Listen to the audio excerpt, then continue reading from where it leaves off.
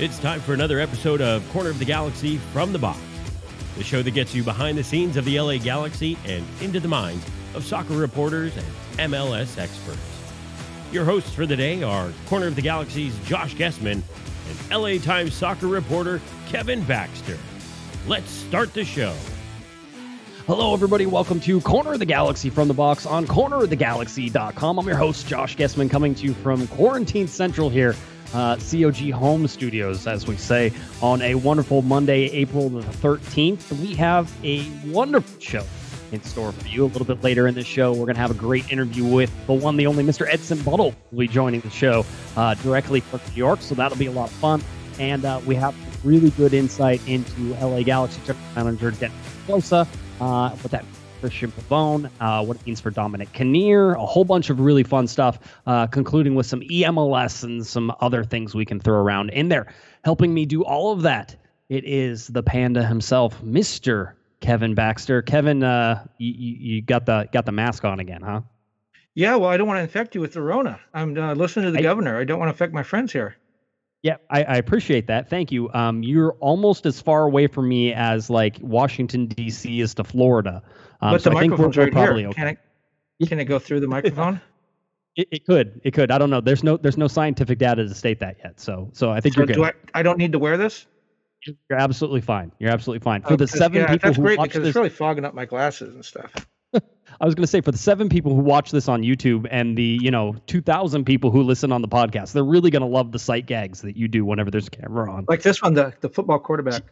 Exactly that one. I guess I should say that you're just driving content or driving people to the content on YouTube. So or driving them away, more likely. that would also be correct. How you doing, Kevin? You hanging in there? I am. I'm getting a little bored. I'm missing soccer. I'm missing all live sports. The restaurant, all that's not too bad. The takeout's not too bad. Getting to spend time with Mrs. Panda and Chicharita, my dog. But TV's a wasteland now. Yeah, it's starting to. I feel like we're running out of shit. We were searching for movies. My wife and I were searching for movies, and we go through the whole thing. And I'm like, we hit like the end of the queue in terms of like looking at stuff. I'm like, that's it. We ran out of shows. There's nothing more to watch. I don't know what you want me to do. Well, I saw Sunderland Till I Die, which is really good. Watched the whole series. Watched the English Game, which was good. I've seen a lot of comedy specials. We cannot end the sequester until I watch The Irishman. I've got to set aside 3.5 hours to watch that. But once I get that out of the way, then we can call all this off and move on. Then you're good. You're good to go. Then you've basically. Yeah, that's what I'm waiting on. Yeah, you just want to. You're ready to. You're going to give Trump a call whenever you're done with your Netflix queue and you're done. You're good to go. No, right? Dr. Fauci. He's the one running the show now, right? That's right, Dr. Fauci. That's right. So anyway, some great stuff. Kevin, I know, like I said, you and I talked to Edson Buddle. We're going to play that interview a little bit later on in this program, so you're going to want to stick around for that. But I know that you had a wonderful conversation with Mr. Dennis Te-Kloese, general manager, and I think if we're really going to start anywhere, we need to start there because that has the most implication on what could happen, what might happen, what Dennis thinks might happen, but it involves a whole bunch of people whenever you're thinking about the LA Galaxy. So why don't you kick us off with a little bit about what you talked with Dennis about? Well, I really appreciate Dennis. He's a straight shooter. He's very honest. If you ask a question, he will answer it, and he just lets you take wherever that goes. So many people in his position try to couch their answers and try to assume what you're going to do with it. And sometimes it just gets all muddled and the message gets messed up. Dennis just answers the question. And I asked him, I said, what do you think of the commissioner coming out and saying they're going to play 34 games and they may open in empty stadiums and we're going to get through this season? And Dennis, I think he's the first person to go on the record as challenging Don Garber's assessment, or first big guy to go on the record as challenging the commissioner and say, we're not going to play 34 games. He didn't say they absolutely won't, but he said it would be extremely challenging. He didn't see any way that it would happen. And he said, as far as he doesn't want to play in empty stadiums, but he said we have to look at that. That has to be an option. And he also said that he doesn't think that we can bring fans back into stadiums until obviously the trend clears a little bit. But also he said we need testing. We need testing with rapid results before we know that we can let people in to sit shoulder to shoulder and stand next to each other in a food line and high five and do all those things that we do at soccer games. So. And he didn't see that coming anytime soon. Yeah, I mean, and I would like to say that maybe I consider myself a little bit smarter than I was at the beginning of this. and say that you and I have been talking about that same thing, that one of the precursors for all this is going to be that rapid testing, is going to be about the ability to give people the satisfaction that they're in a safe spot. But that goes with the players as well. I mean, I know you and I talked after you talked with Dennis. He goes on and he talks about, the aviation side of this, which is we don't know if it's safe to fly. How are you going to put teams on planes right now in terms of, being able to test, have test these people, see if, you test the flight attendants. I mean, there has to be so much. And I really think that as you're seeing all these governors and you see the president, you see all these, they're starting to ask the questions of how we return to quote unquote normal for a little while, and do this stuff. And those still seem to be the biggest questions is how do you return to normal? Well, I think you see the trend getting much better in New York. California's had a lot of luck so far, knock on wood. It seems to be the worst case scenarios are not coming true, which is great. And so when I listen to the Santa Clara County Board of Commissioners talk about how they don't foresee professional sports there until Thanksgiving at least, I think that's a little bit of a doomsday scenario. I think that probably is a little bit strained. I think we'll probably get back to sports before that. But that's what the experts are saying right now. We have to listen to the experts until things do turn around. And they're saying Thanksgiving. I think we'll probably see some professional sports in the middle of the summer in some way, shape, or form. I don't know how.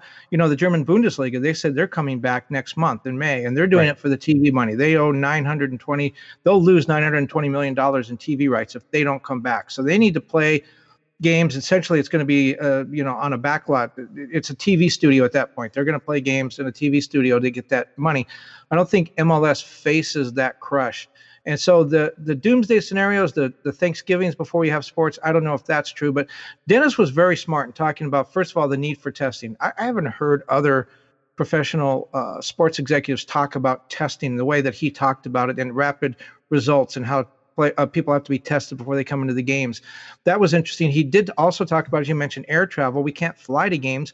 Maybe we set up a thing where there's a division, and the Galaxy play in a division with LAFC, Portland, San Jose, Seattle, Vancouver, to limit the travel somehow. That might be a possibility. Another thing he talked about, and you and I have talked about this, maybe that's where he got it. Maybe he listened to us and figured it out. But MLS has 26 teams. They're in 17 states, the District of Columbia, and 3 Canadian provinces. Every one of those jurisdictions has different rules. And Dennis made the point of look, we're in California, we're in a big state and a big city, and we have aggressive rules with social distancing and other things. Other states don't have that. In Utah, there's not a statewide shutdown. So Salt Lake is in a different sort of situation than maybe some other city in the same state. So Dennis's point was, how can we get everybody on the same page when we're dealing with 17 different sets of rules and regulations? That has to be overcome too. Maybe LAFC and the Galaxy can go out and practice, but Sporting Kansas City can't, or vice versa. How can you then start the league until everyone's on the same page? Yeah, and that always goes back to what we've been saying. Again, it just makes sense. And that, it seems like testing is getting better, and it seems like people are starting to do a little bit more testing, and it seems like it's going to be available to more people. But the rapid results of that, just dealing in business right now, I can tell you, that we were told on a possible person who had been somewhere near one of our businesses that it was like 24 to 72 hours to find out the results, and that's too long if you're going to be housing players in any sort of central location, in anything like that. I mean, Dennis is in a tough spot, though, here, Kevin. I mean, certainly he has, before all this went down, he was in hot pursuit of a defender, Mr. Alan Franco. And so, looking at that, he was trying to do that. And so that's sort of, everything's ground to a halt on that. And I would imagine that even though the transfer window is still open, you're not seeing any teams making any moves or doing anything. And that will apparently be open until about May 5th. You have that he has to consider. So short-term moves for the LA Galaxy, even when they're not playing games, but there's also long-term moves in terms of this season and how you even try to plan for this season and next season, Kevin. I mean, when you're a general manager, you're not just looking at now, but you're looking at next season as well. What does Dennis have his head wrapped around any of that stuff? Well, he talked a little bit about that. He said one of the things that's sort of a saving grace with this is the league, and he said he appreciated the league organizing these conference calls every Tuesday. they gather with its general managers, top team executives, and they have a conference call and talk about things probably like the restarting of the league, maybe the TV contract, some of those real hot button issues. And they discuss that every week on Tuesday. Then on Wednesday, there's a general managers conference call where the general managers alone, without the business people, talk about different things. Dennis goes on both calls. And then after that, there are subcommittees of the general managers, and he is on the player development subcommittee. He said he loves that because that's where Dennis's heart is anyways. He said he's got a chance to reconnect with people in the Netherlands and in Mexico and Latin America that he sort of lost track of, and he's getting to build those relationships. There's no question that that's going to help the Galaxy down the road. That's kind of the silver lining. But as far as the thing that you talked about, he said everything's really wait and see. You don't know what's going to happen in the transfer window. He said the Galaxy, his position is they are going to sort of sit back and just see what goes on. He has not given up on Alan Franco. Did think that they had something very, very close before this whole thing went down. Everything was put on hold. AEG, reliant on all its concert venues around the world, may not have the money they thought they had back then. So that's bad. He's still pursuing him. He's still trying to work on it. But he said everything in Argentina is in flux. Everything here is in flux.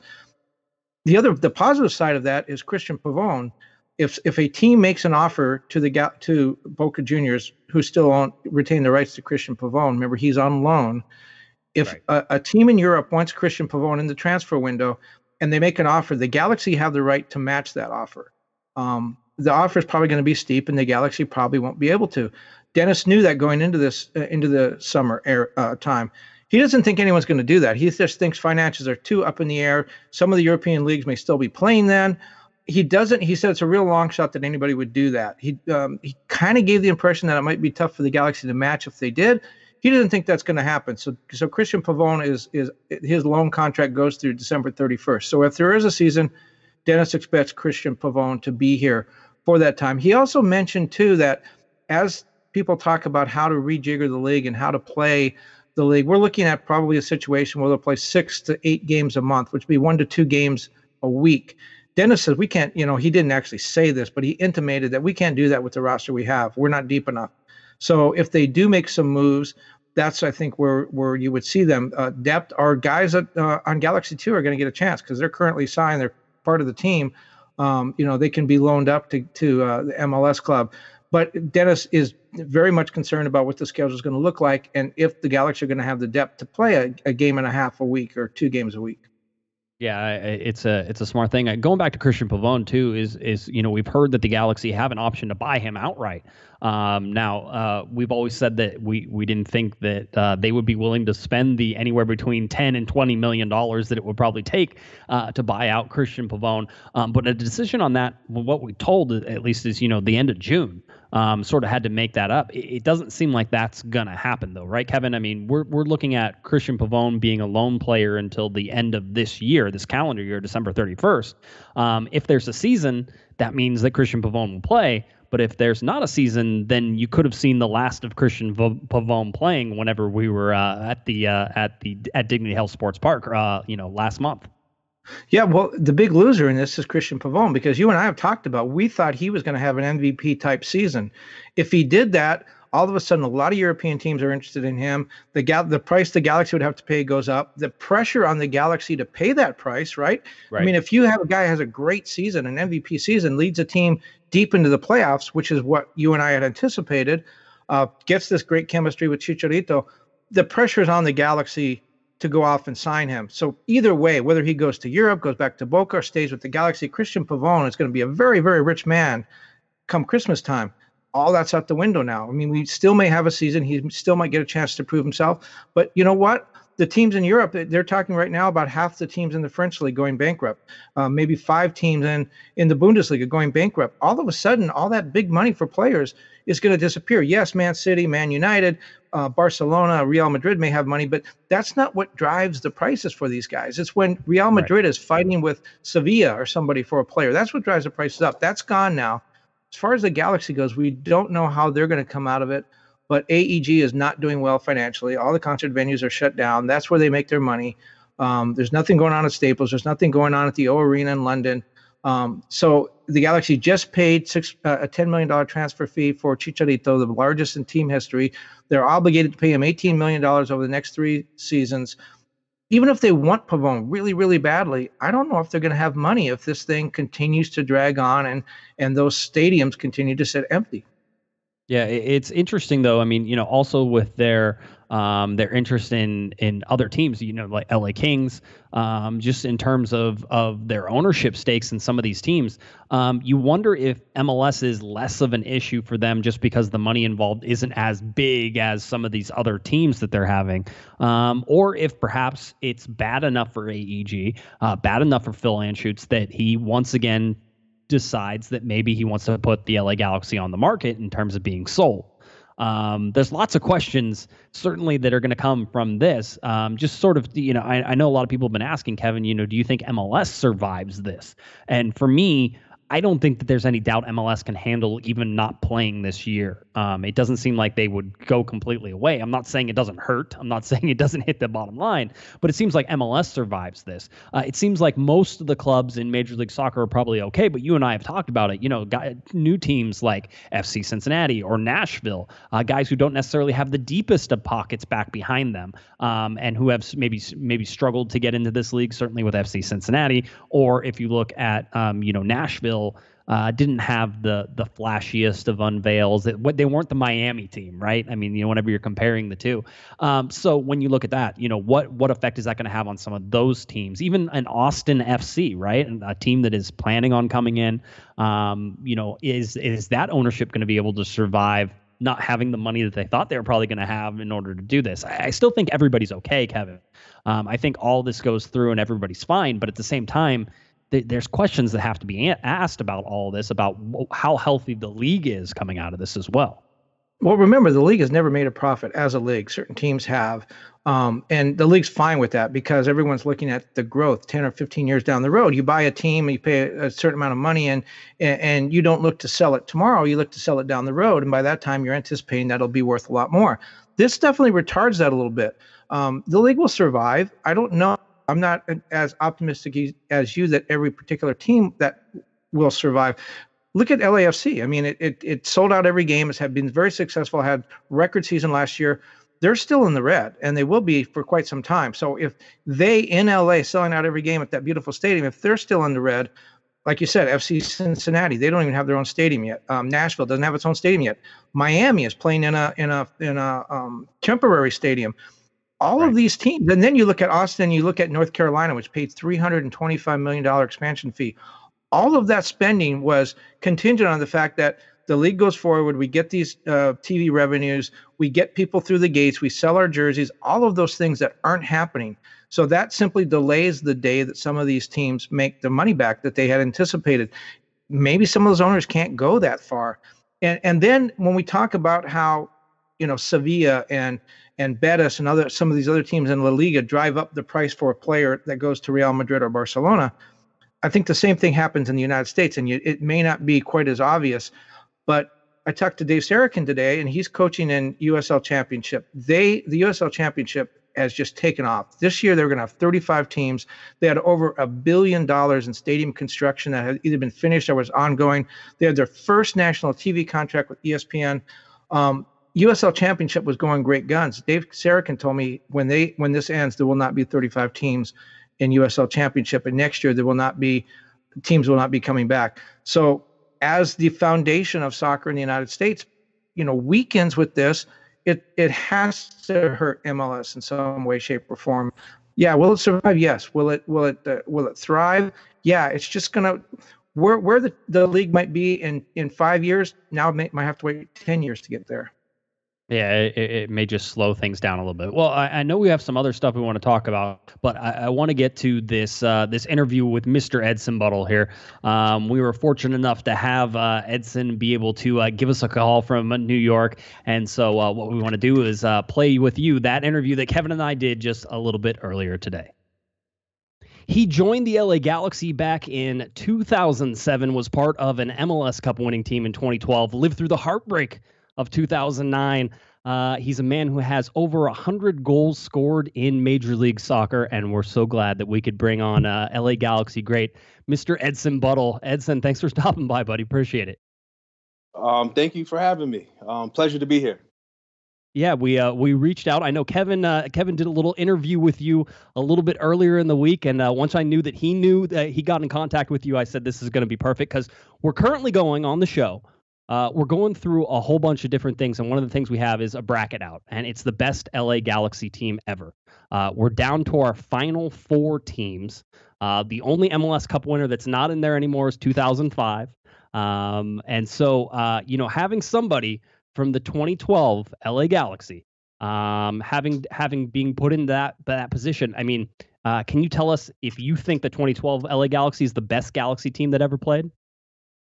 One of those 3 championships that in my era when I was there, I feel like is the best Galaxy team.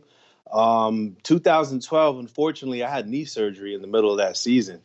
So I know people were looking for me to have, the same success in that season like I did in 2010.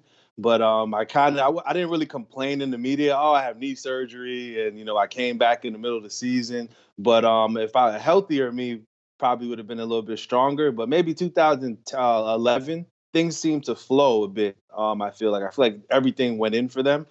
We had our ups and downs in 2012, but we still were sure about ourselves. And that definitely was one of the stronger teams, I feel like, in LA Galaxy history. Yeah, I mean, but let's talk about the worst team, Edson. You and I talked about this the other day. 2008, what happened? You said you scored a lot of goals that season, but you gave up a lot. Yeah, it was bittersweet. We scored the most, but then again, we let up the most goals. So it was a tough year to say. For myself as a goal scorer, I didn't want to rub it in that I was scoring a lot of goals because it's a team sport, and I wanted to win ultimately. But they say the worst team, but I feel like scoring a lot of goals is entertaining for the fans as well. Yeah, 15 goals in 2008 for you there, Edson, and over 2,200 minutes, 27 games played, so a lot of minutes in that time. But there's a turnaround in that, right? Because end of 2008, Bruce Arena comes in, and then 2009, you guys, I don't know, do we call it, a fairy tale that sort of started this whole the whole reign of the LA Galaxy in 2009, or was it more heartbreak in 2009? Well, I don't want to discredit Bruce, but the timing of him taking over. We scored the most goals. We let up the most, so you kind of know what we need, right? Defenders. So he goes out and gets Omar Gonzalez and AJ De La Garza. I think Sean Franklin as well. So solid players. They were all part of those championships and strengthened the team ultimately. Yeah, well, but what does it take? I mean, you guys get to the final game in 2009. I was at that game up in Seattle. It was a cold, wet day. It stopped raining just before that, but it was cold and damp, and it was exactly as you'd expect the Pacific Northwest. You go into that game, and really things really didn't break your way. I think Donovan Ricketts got hurt in that game, ended up maybe breaking his hand in that game. That may have been one of them. But it eventually goes to penalty kicks and you guys lose. I mean, does that set up, and we're always trying to figure out what makes the best teams the best teams. We're trying to understand what that chemistry is like, or what adversity players and teams hit to sort of be able to reach the next level. Was 2009 necessary to make 2010, which was an unbelievably good team, 2011, 2012, the really good teams as that started to build, was 2009 necessary for that to happen? Well, looking back in hindsight, I would say yes. For myself, I could speak about missing a penalty and an off season, knowing that, Bruce, I had Bruce in New York. I just wanted to mention that. So Bruce, I had him in New York with the Red Bulls, and he came in. And then I decided to go to Toronto FC with Mo Johnson. He's a striker himself. Mo Johnson played for Celtic and Rangers. I respect him as a coach, and he took a liking to me, wanted to pay me more. And all of a sudden, Bruce comes back to LA. So I felt pressure.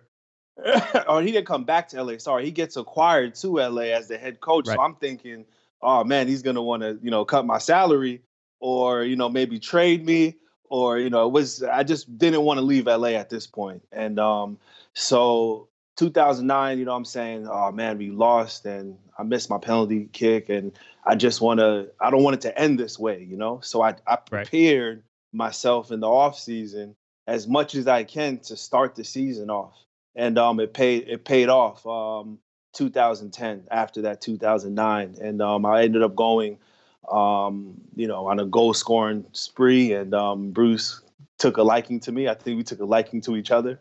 And that kind of, like you said, it set things up, you know. And also I want to say, having Beckham, you have Beckham there, you're in LA, pressure from the public, the fans, the DP, you know, we want him to be successful. I think that all set it up, you know, getting to the finals, especially after 2008 and 2007, the rebuilding years, you know. Kind of, you know, we wanted to win, get LA back to their winning ways. It's like New York. I'm from New York, so I still have the pressure. I grew up seeing the pressure of the media, front page, Yankees, you know, Knicks. I mean, they're still terrible, but LA is the same thing. No, it is. You got to win. You got to win. You got to have stars. I mean, you had an unbelievable, you know, goal scoring streak in some of these years, and I know, you know, eventually went off to test it into Europe as well. But you know, what did being an LA Galaxy player mean to you whenever it's all said and done? Man, I was excited to go there. For one, my mom, when she first came to the States from Jamaica, she went to LA first, so there's a little history there. And then just the history of the Galaxy, you know, Kobe Jones, you know, man, I could go. Landon's there, you know. You have all these stars, you know. You think of LA. I know when I played against LA, I always thought like I want to play my best game, you know. It's the Galaxy's coming in, you know. So when I was finally on the team, you know, there's a sense of pride. It's like being a Yankee, I feel like, you know, in America. So it's like, okay, if I can't get it right in LA, and with Beckham on the team, I might as well just hang it up, you know, because I'm getting good service and I'm good weather, I can't complain, you know. But, you know, before you get away from 2010, you were on the World Cup team. You were on the field when Donovan scored that great goal against Algeria. You know, that had to be a big year for you, not just playing so well for the Galaxy, but being on a World Cup team that went to the round of 16. Yeah, it was one of my best experiences, probably the best experience going to the World Cup. But it kind of robbed me of getting the Golden Boot in MLS because I missed 5 games and then Wando edged me with 1 goal. So it's like I'd rather pick the World Cup, but I wanted that Golden Boot just for my collection of trophies here. It's not in this cabinet. It's in the other one. There's a spot for it. We could squeeze it in there. Definitely, I could clear some space. You know, spacing is good. You know, like soccer, the spacing has to be right. That's funny. Well, you know, we talk about it, and I know Kevin was sort of, he and I were trading off notes before we talked to you. But you know, the first name Edson certainly has a very special soccer meaning to people who understand, you know, what that name means. Why don't you explain what it was like growing up with that name? Well, definitely had no pressure with the name Edson, you know, in America. Nobody knew. I spoke to Kevin about this briefly, and it's like I had a double life, you know. All my soccer friends on the weekend, they knew about Edson and Pelé, but still, it's America. They didn't really put any pressure on me. And at school, you know, around my neighborhood in Westchester, nobody really knew Pelé, you know, unless few kids would say things, but they didn't know the significance of it, you know, and what that means around the world. And now that I'm older, I appreciate it even more. You know, I always have to say it twice when I introduce myself. It's Edson, Edson, you know, but Pelé, you know, one of the greatest soccer players ever to play the game, or the best. 3 World Cups, only played in Brazil. He didn't play in the Premier League or Serie A or La Liga. You know, he played in Brazil, and that crop of Brazilian players made each other better. And maybe, you know, there's no internet either to see what they were doing, how they prepared. So it was like a sneak attack, low key, you know. No, I mean that's really interesting. But I mean, you know, having the name Edson and obviously the tie to Pele, I mean, you were going to be a soccer player. I mean, is there any doubt in your mind that you were ever going to be a soccer player, or did you have doubts growing up, you know, that maybe you wouldn't be a soccer player? Well, I couldn't negotiate, you know, when I came out the womb, you know. Right. But my dad loved Brazil, you know.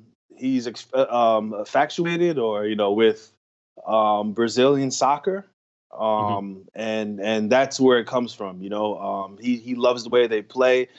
He's kind of self-made, where my grandfather was an architect, and once my grandmother and my grandfather split up, my dad came here when he was a teenager, and my dad's one of those guys. He'll read a book. If he likes something, he'll read a book on it, and then he'll master it, whether it's pool, ping pong, soccer. He's athletic too, and he's not a drinker or smoker or anything like that. So he's very health conscious and a fit guy.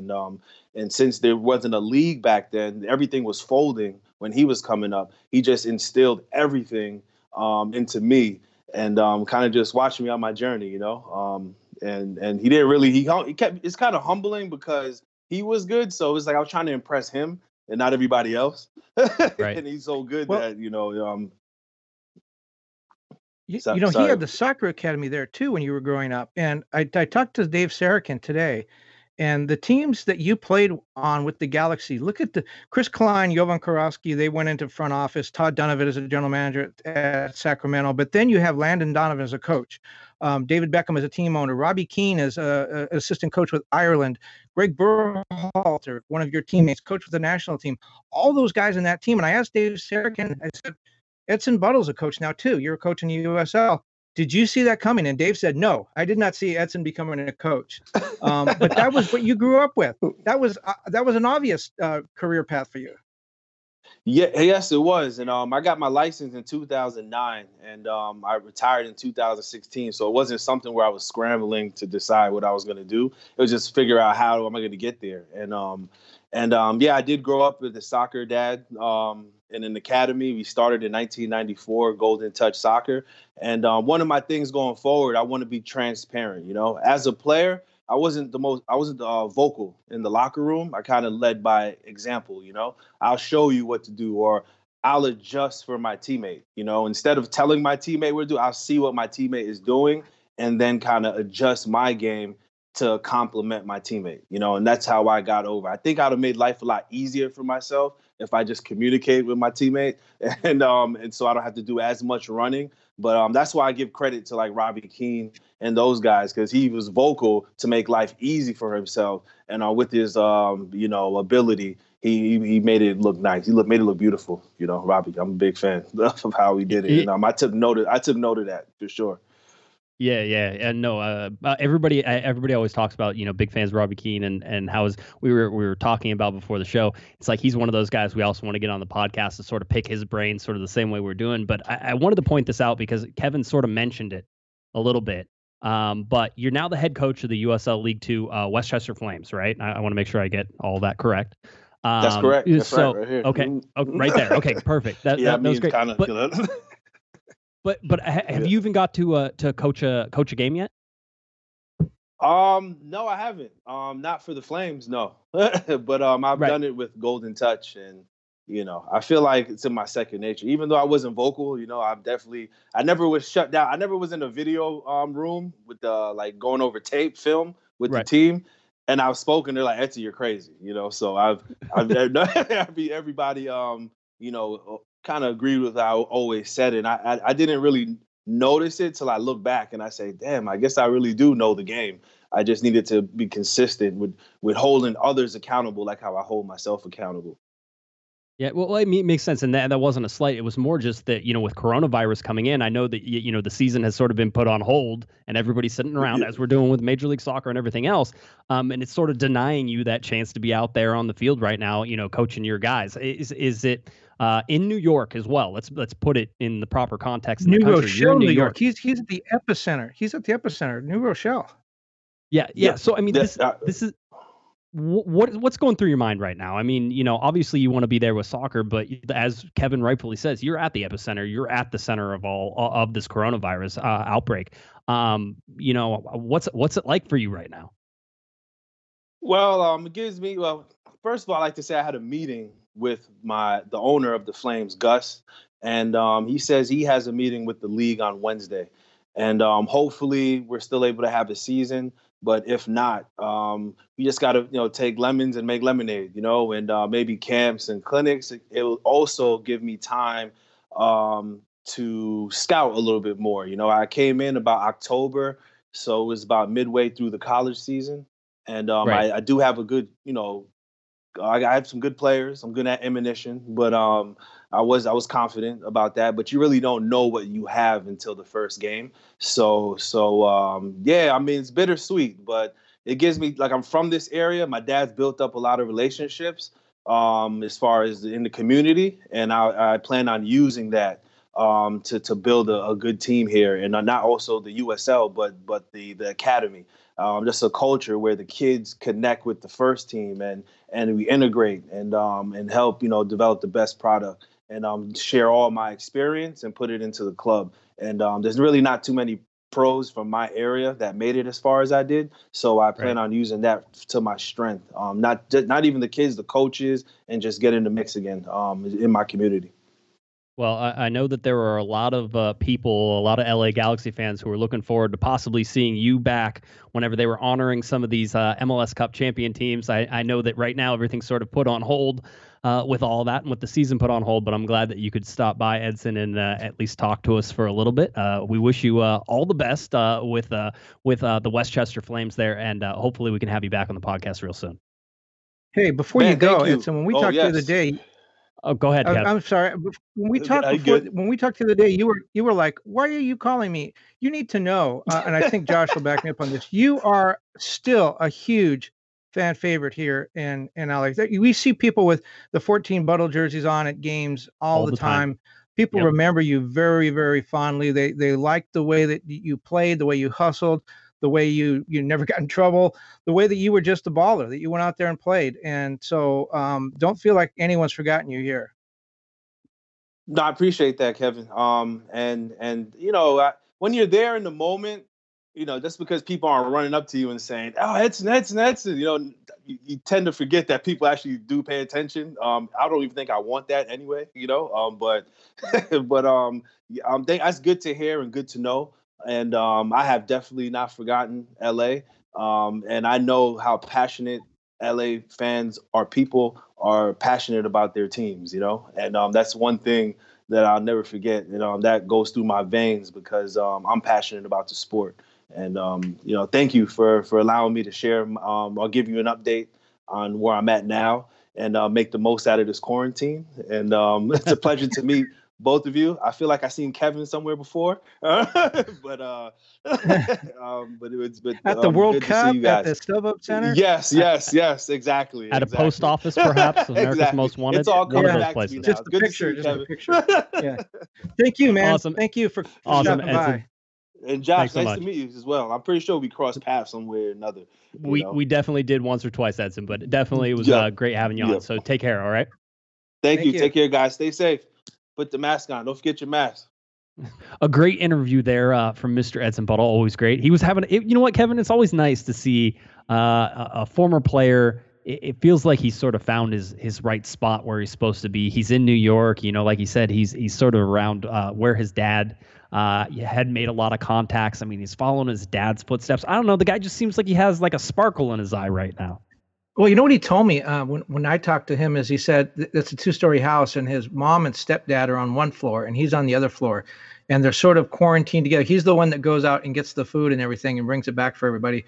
But they're in the same house, but they don't see each other. That's got to be a weird thing. That is pretty funny. Well, all interesting, but it was great to have him. I want to touch on a couple more things, and I know we didn't get all the way through some of the stuff that you and Dennis talked about, but one of the things that should have been obvious to me and was not obvious is that whenever FC Cincinnati had to release their coach or fire their coach just before the season started for things that he said. If you don't know that story, you should go look it up. But that they are looking for a new head coach, and why not? And obviously, they should be looking at Dominic Kinnear. Dominic Kinnear, obviously an assistant coach with the LA Galaxy, was an interim head coach for the LA Galaxy at one point whenever Siggy was let go and Dominic took over and had some really great success, Kevin, with the LA Galaxy there down a stretch. But it seems like FC Cincinnati could be also looking at Dominic Kinnear for their head coaching. Well, I asked I asked Dennis about that, and he seemed taken back that I knew that I had heard that there was a possibility of that. And Dennis, being, as I said at the beginning, a straight shooter, he said, yes, they have formally reached out. It's been a formal request. And then Dennis hastened to add, but I also know they've talked to a couple of coaches in Europe, trying to like talk me down off the ledge a little bit. But then after our interview ended, he sent me a message on WhatsApp. And he said, he started out saying, I want to read it here. Thanks for the nice talk. And then he said, I would add to Dominic's candidacy in Cincinnati that I really appreciate his work with us.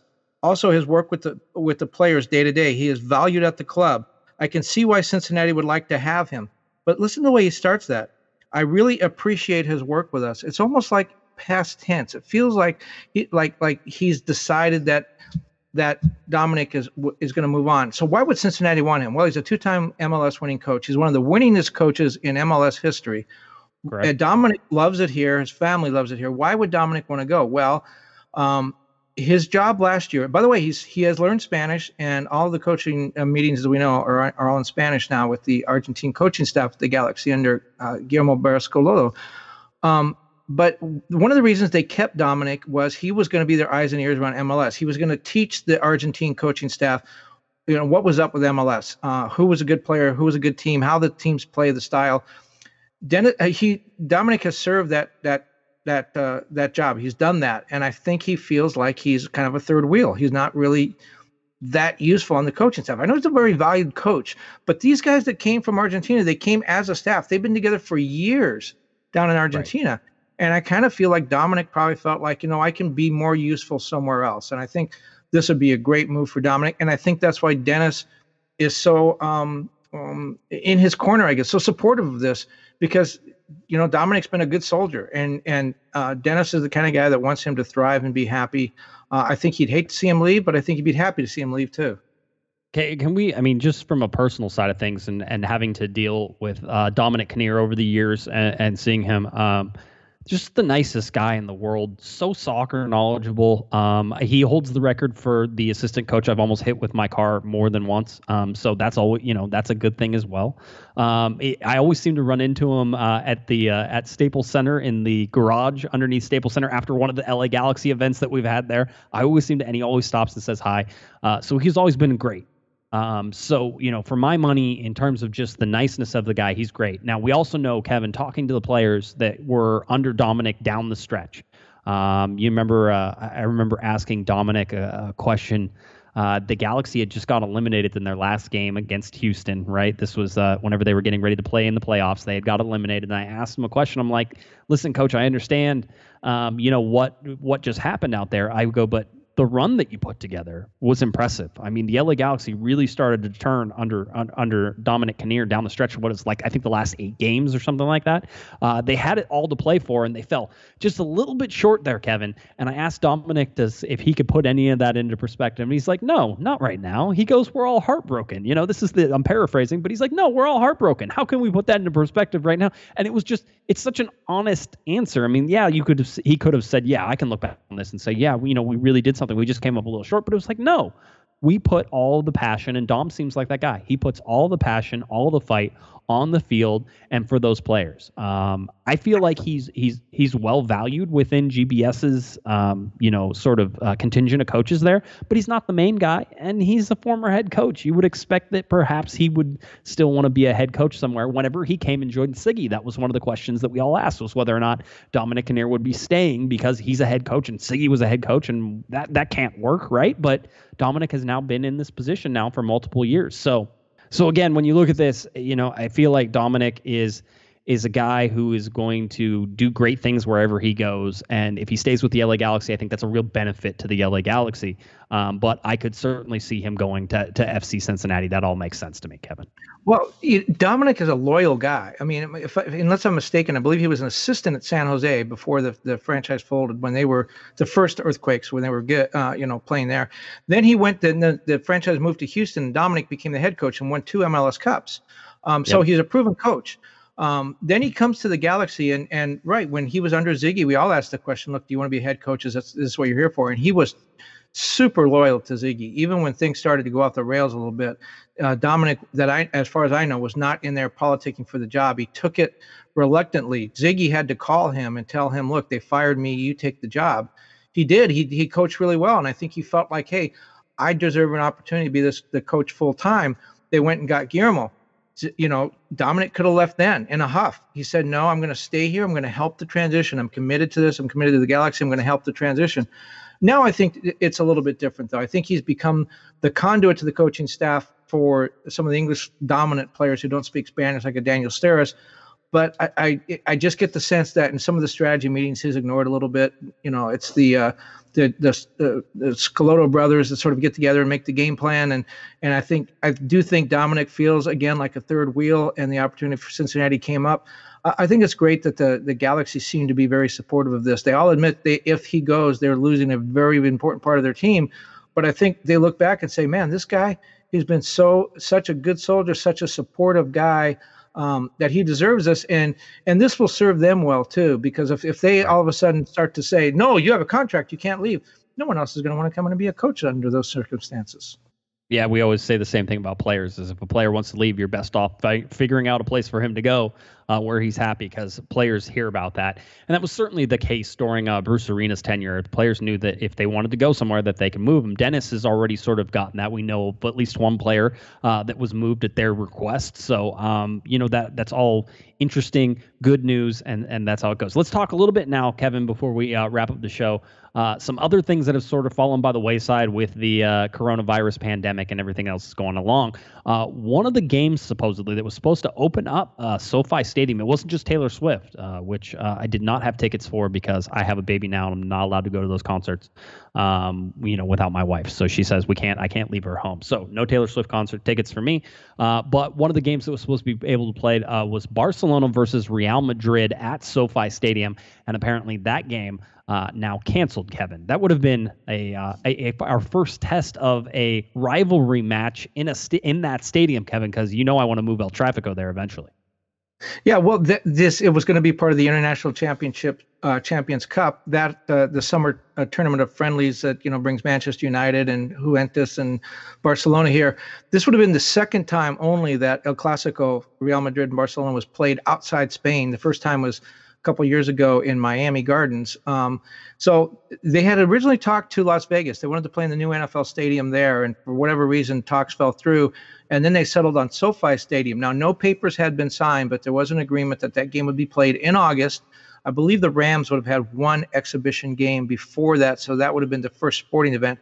But that was definitely a big event they were planning. That whole tournament now, the whole ICC, has been canceled for a number of different reasons. But as far as we're concerned here, that wipes out that game. It probably wiped out at least one game that would have been played at Dignity Health Sports Park. Unnamed teams would have played there, but the ICC plays a game there every year. So we lost the game at Dignity Health Sports Park, and then we lost the big one at SoFi Stadium. And by the way that the calendar had fallen before they decided to play that game at SoFi, one reason they did is everybody would have been there. We would have had Gareth Bale and Messi and Suarez. Messi has a real sort of difficult record with LA. When you look at it, he was supposed to come and play a charity game here at the Coliseum a couple years ago. That fell through. Then he was going to play with Argentina last year in a summer, I guess it was a summer game, and he got a red card at the end of the Copa America and had to sit out a certain number of games, had to sit out that game. He's been scheduled to play in LA a million times, and I don't think he's played here once yet. Yeah, it just never seems to happen. I'm trying to remember the LA Galaxy played Barcelona at the Rose Bowl a while back. I'm trying to remember if Messi played. Suarez did, but Messi did not play. Messi did not play. So there you go. So yeah, there was all interesting stuff. The last thing I sort of wanted to touch on here, Kevin, EMLS, your favorite. I know how much you love them esports. But anyway, stand for? That's right. Electronic. That's what it stands for. Oh, okay. The LA Galaxy and Major League Soccer put out a press release today, basically saying that there will be an EMLS tournament special presented by Coca-Cola on PlayStation, set for Sunday, April 19th. I was going to say on Fox Sports 1 and Fox Deportes. So FS1 and Deportes. This is a multiple. Let's see. So as I can see, Sunday, April 19th, Sunday, April 26th, Sunday, May 3rd, Sunday, May 10th, Sunday, May 17th. That's 5 weeks, Kevin. It's 5 weeks. I was gonna say, yeah. I was doing it for dramatic radio flair there, and you were like, it's just 5 weeks. Just get to it. Get it. Yeah, it ends with a championship, but the matchups are really interesting because what they're going to do is each series is 3 games, right? Right. No, each series is 2 games, right? Leg 1, leg 2. Yeah. So, for example, on Sunday we have the Chicago Fire playing FC Cincinnati, and and so what you have in the first game is 2 real live on the field players playing a video game against one another. They're going to have Francisco Calvo against Kendall Watson. Francisco Calvo playing for Chicago Fire and Kendall Watson for FC Cincinnati. They're going to play each other in a video game. Then that's leg 1. Then leg 2 is the 2 EMLS players from those 2 franchises. Right. And so that's leg 2. And then the 2-leg series will be decided on aggregate goals. Okay. And the winner of that then moves on to the semifinals, which will be played, I believe, in mid-May after the MLS season is supposed to open. Remember, we're still under the idea that the season will open May 10th. It won't. Spoiler alert, it won't. Yes. In fact, they're already playing EMLS games on May 17th, so that'll tell you. The second game on television on Sunday will be an El Tráfico, an El Tráfico, Adama Diomande from LAFC, who, by the way, his mother is working under difficult conditions at the largest hospital in Norway, and he is very worried about her. She's treating coronavirus patients in Norway. So Adama Diomande of LAFC will play Javier Chicharito Hernandez. There you go. In the first leg there. Then the second leg will be the 2 EMLS players, and then whoever on aggregate goal will advance. And then you have match 3 becomes the winner of match 1 versus the winner of match 2. Yep. And so then you go through, you have Minnesota United play Sporting Kansas City. Tyler Miller will be one of the players there. Red Bulls against New York City FC. That's the New York Derby. Aaron Long and Sean Johnson, 2 national team teammates, will play there. Toronto will play Vancouver. Marky Delgado from Glendora, California will be in that. And then it ends with a EMLS Cup on May 17th, which will also be televised. Provided there are no real live games on the field, because the season resumes on May 10th, the commissioner said.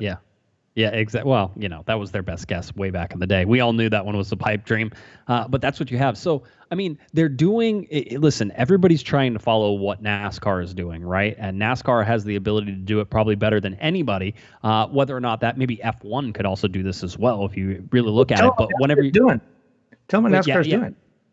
Well, NASCAR basically has real drivers racing against real drivers on a simulated track in esports, and they're getting like 1 million people watching this. Yeah, it's very cool. Yep. No, it's great. It's great. I mean, that's their ability to do that. I mean, you can't have Tiger Woods playing, PlayStation 4 golf and saying that the skills are similar, that you have to learn. That's why the driving makes the most sense, is because at least the skills somewhat translate there. We'll see if in this particular case, the real soccer players also have some sort of added skill to their PlayStation ability and being able to play that way on these esports things, but it just doesn't translate the same way as it does like if you have a guy driving a car in NASCAR and driving a car on electronically in NASCAR. By the way, back in the day when I actually covered NASCAR, so this is 15 years ago, before all the electronics got to the point where you could go and look at a track on a camera, a lot of young NASCAR drivers told me that if they hadn't been to Talladega before, they hadn't been to Phoenix, and all the tracks are different, that they would drive an electronic car. They would get online and play the game and learn how to handle the track. They said it was that, and this was 15 years ago, they said it was that realistic that you could play the video game and it would teach you how the track would react on race day. And so that may be why NASCAR, as you said, may be the best use of this kind of technology. The tracks are real, the cars are real. Yeah, exactly. And certainly I think even teams in racing now have developed their own software that does the same thing as these video games, even takes it to like the next level and installs the actual like chassis of the car. And it's a whole thing. Certainly, and that's where you get millions and millions of dollars. But anyway, EMLS coming to FS1, and Fox Deportes is coming up starting on Sunday, April 19th. Again, April 26th, or Sunday, May 3rd, Sunday, May 10th, and Sunday, May 17th, 4 p.m. Pacific time for all of those. That way you can go ahead and follow any of that. Yes, Kevin? You know what's interesting is this will be Chicharito's first El Tráfico, and it'll be electronic. It'll be electronic. I know it'll definitely be one of those things to watch. So make sure you do that. Are going to be there, are the fans? Is it going to be loud like it is in a real game? Is going to be the trash talking and stuff? Are they going to have that? Which stadium do they play at? I mean, there's a lot of questions. Do you have one of them play at one stadium and one of them play at the other stadium? It's going to be home and home. Yeah, but who? The players. I think the first game this year was supposed to be at Dignity Health Sports Park. I'm looking at my schedule. LAFC, the first game now on May 16th was going to be at Bank of California. So maybe the players will play at Bank of California, and then the esports guys will play at Dignity. They won't, and you know why? Because Bank of California Stadium isn't in the FIFA universe. Only Dignity Health Sports Park is there. So it's a home and home for the Galaxy. Yeah, I was going to say, and the only reason that's the case is because of whenever the Chargers played at Dignity Health Sports Park, Madden had to put the stadium into Madden, EA Sports' NFL game, right? And then that made the model available for the ability to be able to put into FIFA as well. I remember when all of that happened. So all interesting stuff, and that's how it goes. So I think that's it, Kevin. I think Charger crowd. I hope it's not a Charger crowd. That would be dismal. I was going to say, there would be nobody there. So I think we've exhausted all of our talk for today. I can tell we're running on fumes already as we're discussing stadiums in FIFA as it goes. Is there anything else that you wanted to get to before we get on out of here? There was nothing that I was going to get to when we started. So no, there's nothing now. An hour later. That was great. Hey, we got to talk to Edson Buttle, and that was a lot of fun. Yeah, I think Edson.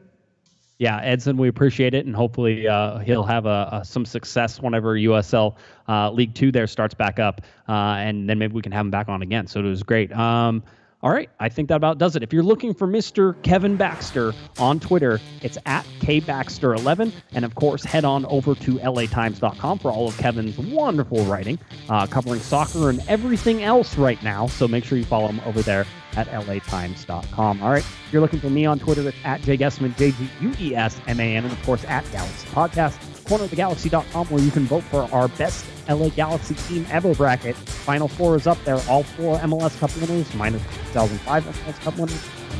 Vote to decide the best MLS ever is. All right, Mr. Kevin and the Baxter, I'm Josh Pato Guessman. You've listened.